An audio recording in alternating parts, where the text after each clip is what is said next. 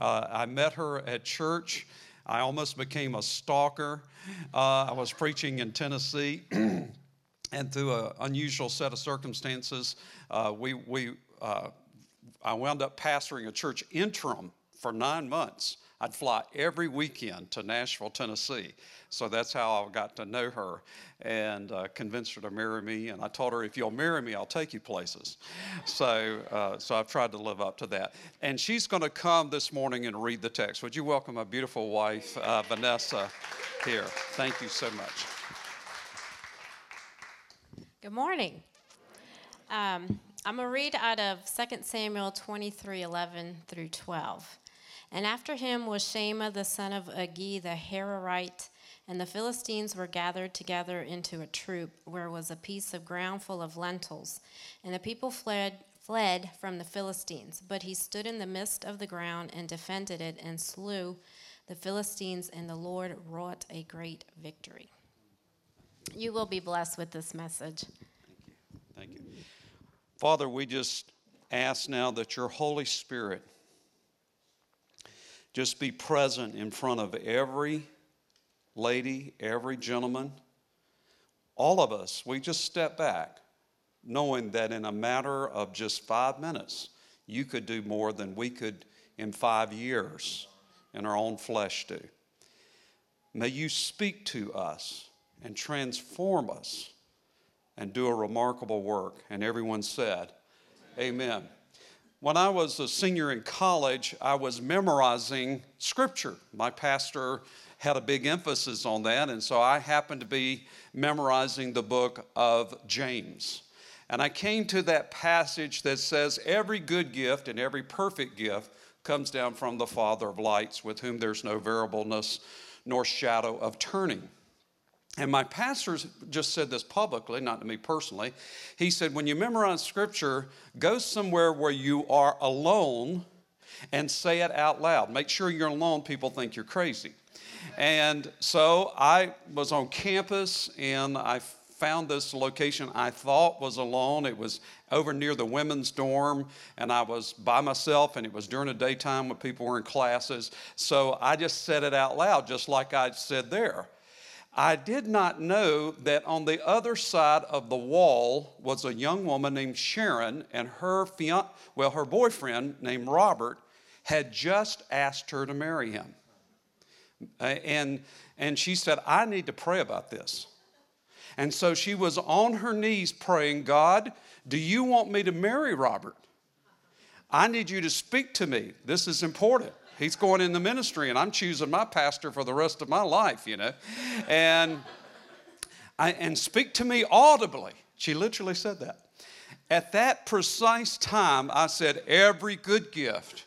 And it reverberated through the vent system in the dorm, and she heard every good gift, perfect gift, and she thought it was God, and she jumped up and said, it's the Lord, it's the Lord, it's the Lord. And she ran through the dorm telling everybody about it. And of course, it did help that Robert was tall, dark, and handsome also, and they've been married ever since and had 3 boys. They should have named one of them after me, But later she found out it was just Charles. But it's amazing that sometimes the supernatural moments when you're proclaiming God's word, the presence of God does something in a person's life that goes beyond us. Does that make sense? And so this passage deals, first of all, it helps us to understand the ancient world. Someone said preaching is speaking between 2 worlds, the ancient world and the modern world.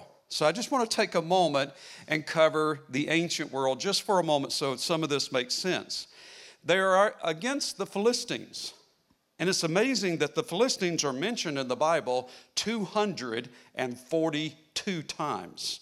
That's at least 100 or more, 200 more than I would have suspected. They're all throughout the Bible. And originally they lived on the island of Crete, and they decided to leave the island of Crete. And they tried to conquer the nation of Egypt. Ramesses the Great's grandson drove them out of there, and they wound up settling right between Egypt and Israel. And that's where we develop our word Palestine. When the Greeks would come along, they'd see the Philistines, and the Greek word for the land of the Philistines is Palestine. And that's where that word comes from. And so they had developed iron weapons. They probably got it from the Celtic people.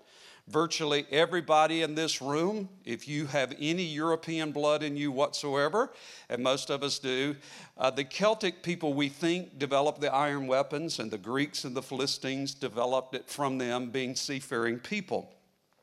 And so they had an edge over the Israelites. In fact, the Bible says that the Israelites, to even sharpen their tools, twice a year had to go to the Philistines and pay them a third of a shekel.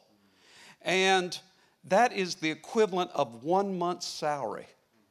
2 months of their salary went to the Philistines to determine how sharp they could be. And I always say we should never let the world determine how sharp we are going to be. And so it's very interesting, this narrative that goes on here. And in this, Shammah gives the name of his father, Agi, and it makes this little comment. These are these verses your eye bounces over till you get to a real scripture. And he says he's a Hararite. How many of you would just bounce right over there? What is a Hararite? Well, it just means a mountain, the mountain people.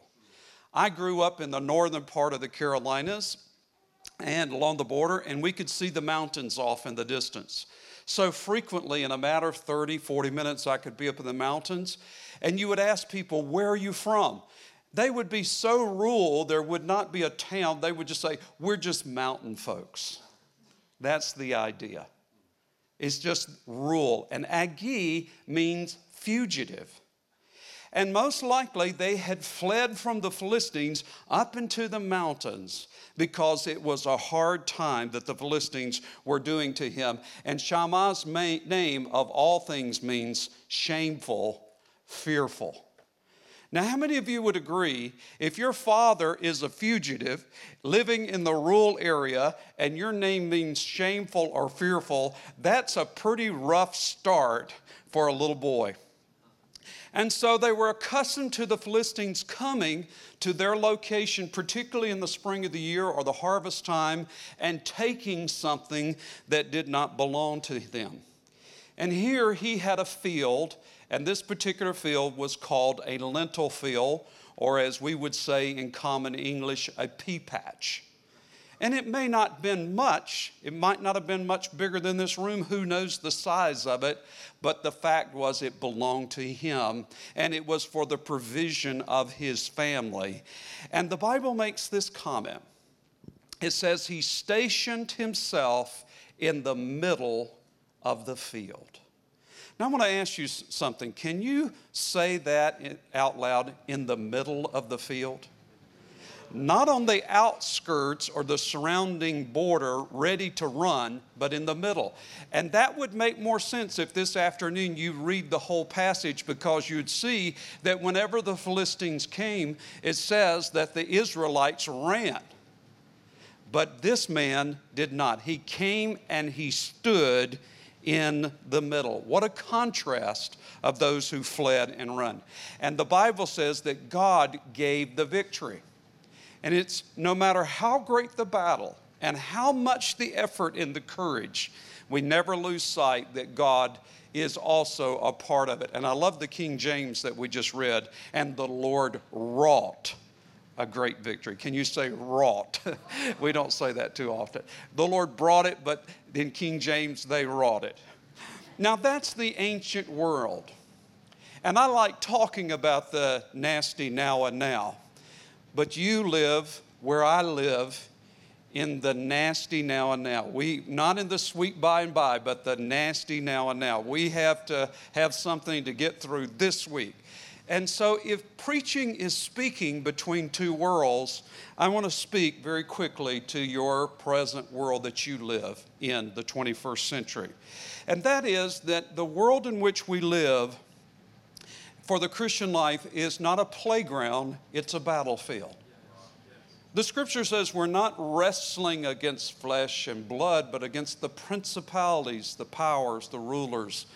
Our physical eye cannot see them, but they are there. As much as I can't see the TV wave or the radio wave or the microwave sound waves and many other things that we know exist, they are there.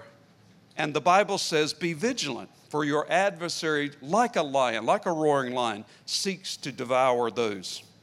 I read a story of a gentleman who survived World War II. He was a German pastor. And we know of Adolf Hitler persecuting the Jews, but it may surprise you, he persecuted Christianity as well and imprisoned many pastors and had them executed.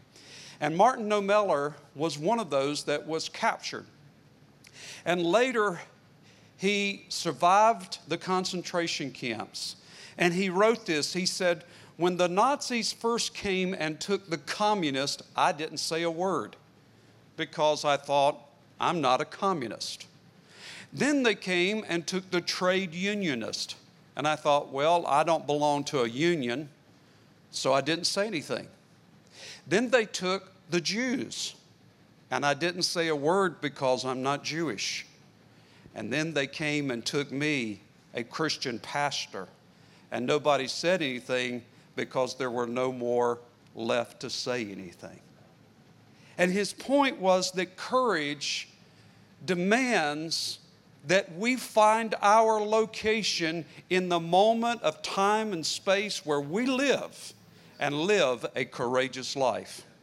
It's interesting that G.K. Chesterton gave this definition of courage, and I love it because it's so true.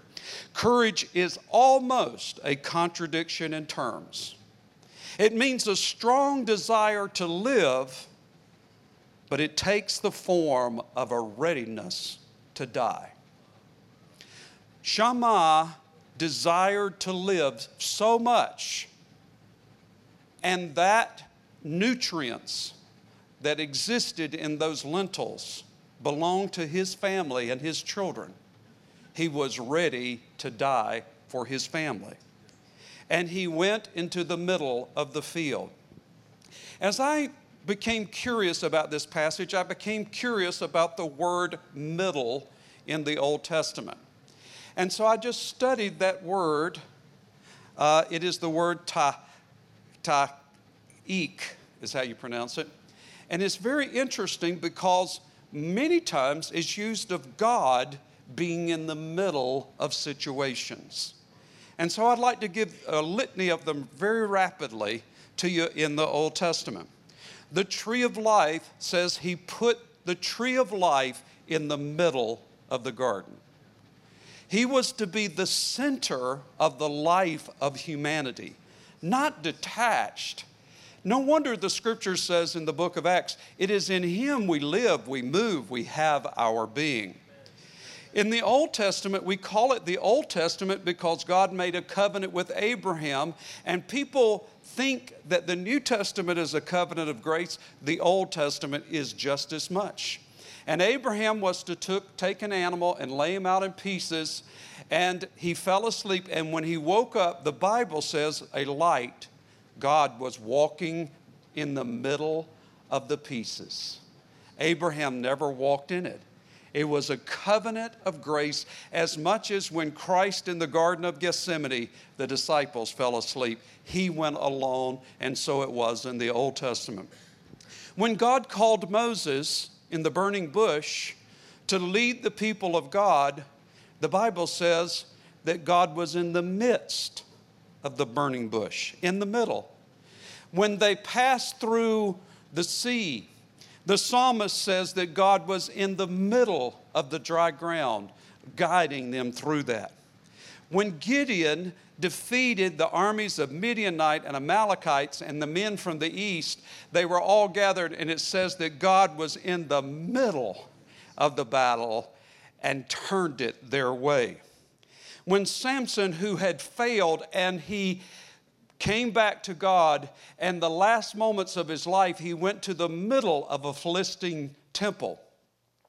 And he asked God one more time, let your spirit come upon him. And he was able to push those wooden columns off of the granite pillars that are about this tall. And the Bible says that he accomplished more upon his deathbed than his entire life combined. Why? God was in the middle with him. And when you look at King David and he approached Goliath, the Bible says he came to the middle of the battlefield. And the Bible says he said to Goliath, you come to me with a javelin and a sword and a spear, but I come to you in the name of the Lord your God, my God.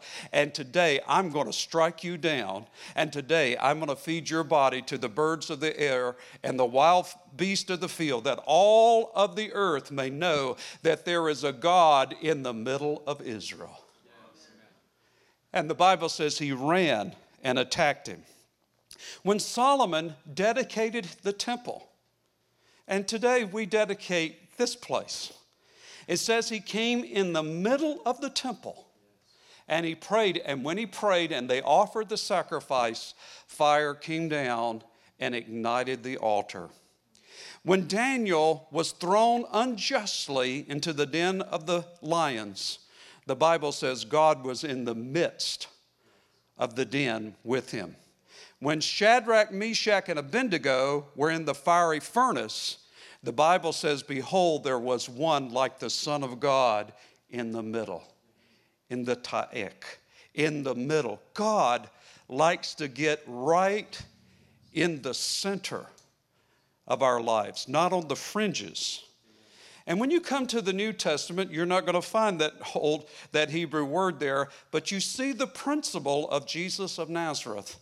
He comes into the center of all activity. I love one of his parables. And he says in Matthew's Gospel, chapter 13, he said there was a treasure found in a field. And it was so valuable that a man went and sold everything he had to buy that field. So great was the treasure. He said the kingdom of heaven is that way. And I have heard that passage preached that you should give all you have and follow Christ, and you could interpret it that way. But I want to give you a different way to think about it. Christ is saying, I find the treasure in you, and I'm giving everything I have for you to come into the middle of your field and find that treasure. What a glorious thing we find in him. When a storm arose in the middle of the Sea of Galilee, he comes out there and calms the storm and saves the life of his disciples. On Palm Sunday, the Bible says he came into the middle of Jerusalem. When Pontius Pilate ordered his death, he was crucified between or in the middle of two thieves. One believed and one did not. When he perished on that day, on Friday afternoon, the earth shook.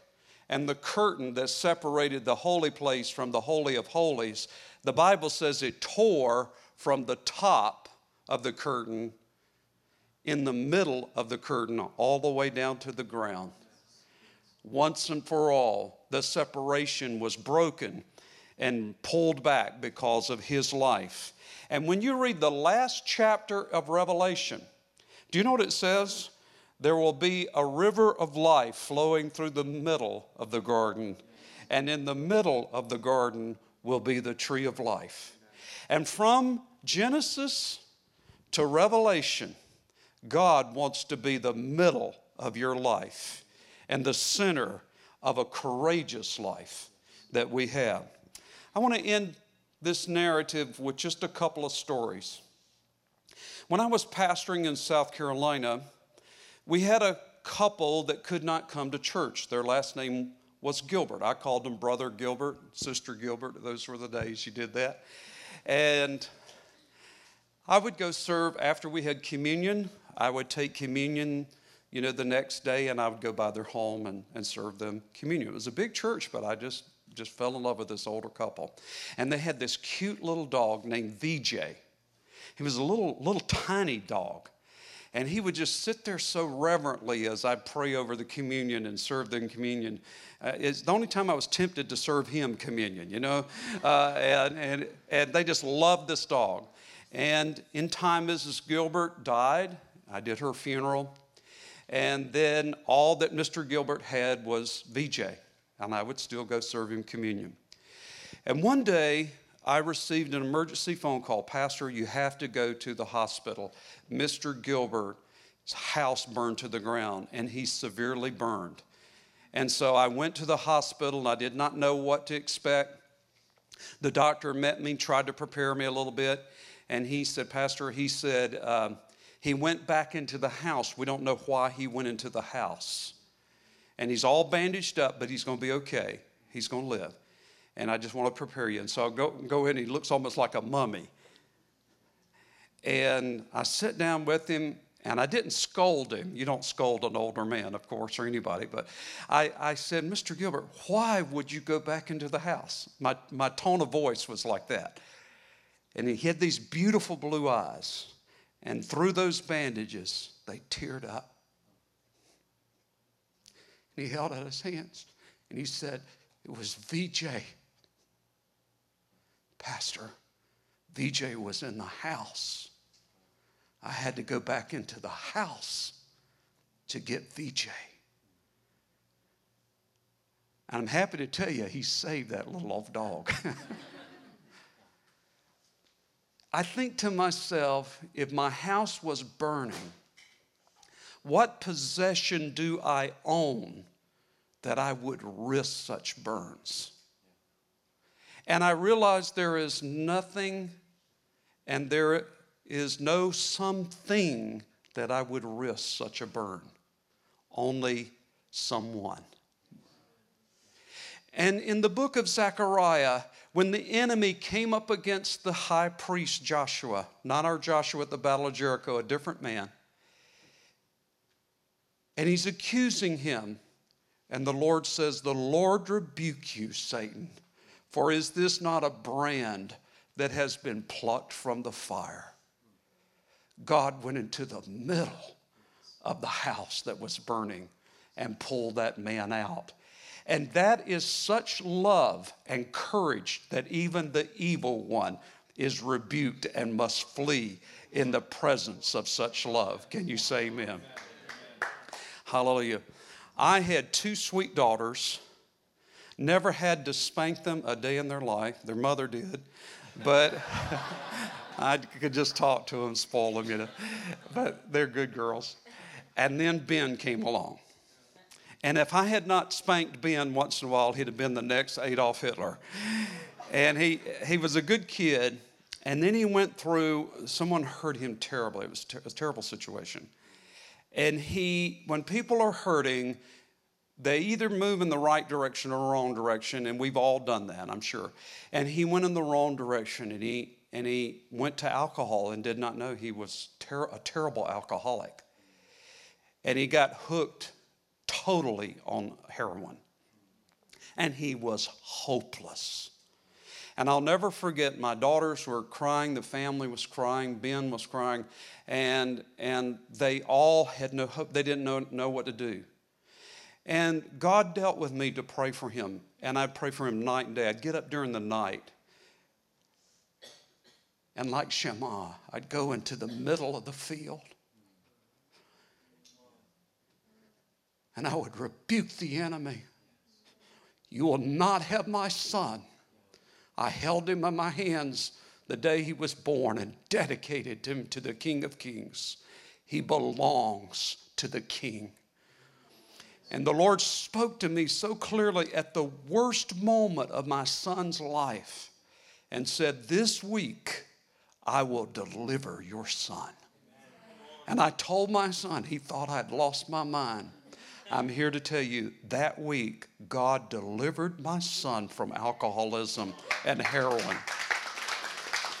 My son has never had alcohol or drugs since then. He went into the ministry, became a tremendous musician. He came to our church in Lakeland, Florida. We have over 3,000 in attendance at our church. And they hired him just to start on the team. And now they've promoted him to the senior music person at our church in music. He's met a beautiful woman, got married. I have 2 cute little grandkids from him, and his life was transformed. I want you to know something. Don't ever be afraid to go into the middle of your life with courage. And if you're willing to do that, you will not be alone, for God will meet you with courage. On this day that we dedicate these beautiful facilities, and Dana, I have to tell you on a personal friendship level, I am so proud of you and your wife and Josh and all of you, the team, every one of you leaders. I am so proud of you because you went in the middle and took great courage and sacrifice to do what you've done. And I want you to stand, and I want to pray a blessing if you do not mind. I know some of you are a guest today. My daughter, sister-in-law is here today. She's a guest. My wife and I are guests. But we want to pray a blessing over you. I want to ask you if it would be too much trouble. I know even for the visitors, would it be okay if we would you humor me for just 1 minute? As many of you as you can you just press down right here and let me just step back for a moment. Just come on, just even as a guest, it'll be very well in order as we pray a blessing. And we're going to pray a blessing over your household. Many of you are facing situations where you say, yeah, I've got a battle right here. I just need God to do what I cannot do. How many of you have ever had a situation where you just did not know what to do in that situation? That's why the Bible says, finally, having done all you can do, stand. Stand therefore. Stand there in the middle of your life. You only live one time, to live courageously. And perhaps God has knit you to this location. I hope He has. If He hasn't, we bless you regardless. If you're a guest, you are our guest. But if He knits you here, that God would do a great thing corporately as well. And it may not be your tradition, but I want you just to close your eyes, and if the Lord leads you just to lift your hand, I want to pray a blessing over your family first. Vanessa, do you mind just coming up here with me, baby, and just hold my hand? And Pastor, do you mind just coming up as well? And Josh, do you mind just coming over as well too? So we just want to pray a blessing over them. Hallelujah. Hallelujah. Vanessa, would you like to pray over them? Yeah, okay. And Father, we lift up these men and women, first for our guests that are visiting with us today on this day of dedication. May you bless them and their church and their family that is represented here today. And for those that are a part of this congregation, Lord, may you also bless them and the individual needs that they are facing, whether it is a child or a grandchild or a marriage or finances or their health. May the God who brings victory meet them in the middle of that situation and bring powerful, miraculous signs and wonders. And Lord, today we dedicate these grounds and ourselves to this community. We thank you for the leaders of this community who have worked with this congregation.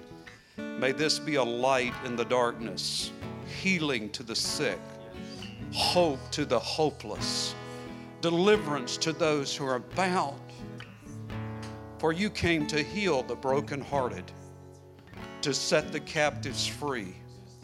And may this be a place of integrity, godliness, moral character. May the angels of God guard these families in this place. And may the presence of God be in this house. May the supernatural be in this church. Financial blessings upon your people and hope and upon their families.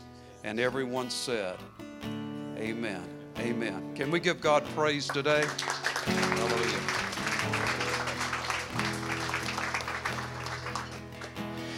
Can we give one more round of applause this morning for this incredible couple? I want to thank you guys so much for being here this morning.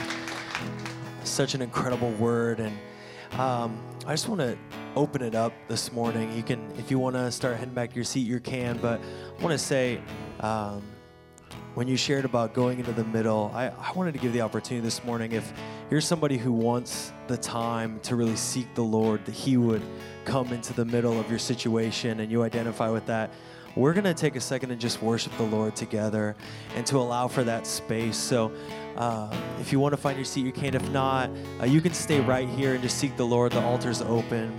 But can we take a second and can we lift up the Lord through our worship this morning?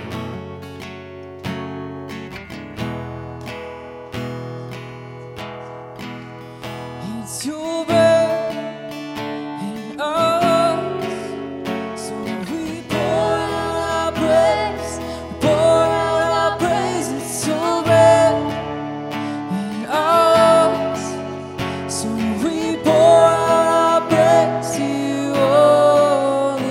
It's your breath in us, so we pour out our praise, we pour out our praise. It's your breath in us, so we pour out our praise to you only. It's your breath in us, so we pour out our praise, we pour out our praise. It's your breath in us, so we pour out our praise to you only. Great are you, Lord. The band's going to continue playing, but I want to say this is your official dismissal this morning. Have a great and awesome day. As you head out, would you take that connection card that Gianna mentioned earlier and your offering and drop that in the buckets to one of our ushers who will be in the back, and they'll receive that, and we will love to see you next week. We have a very special Sunday next week as well.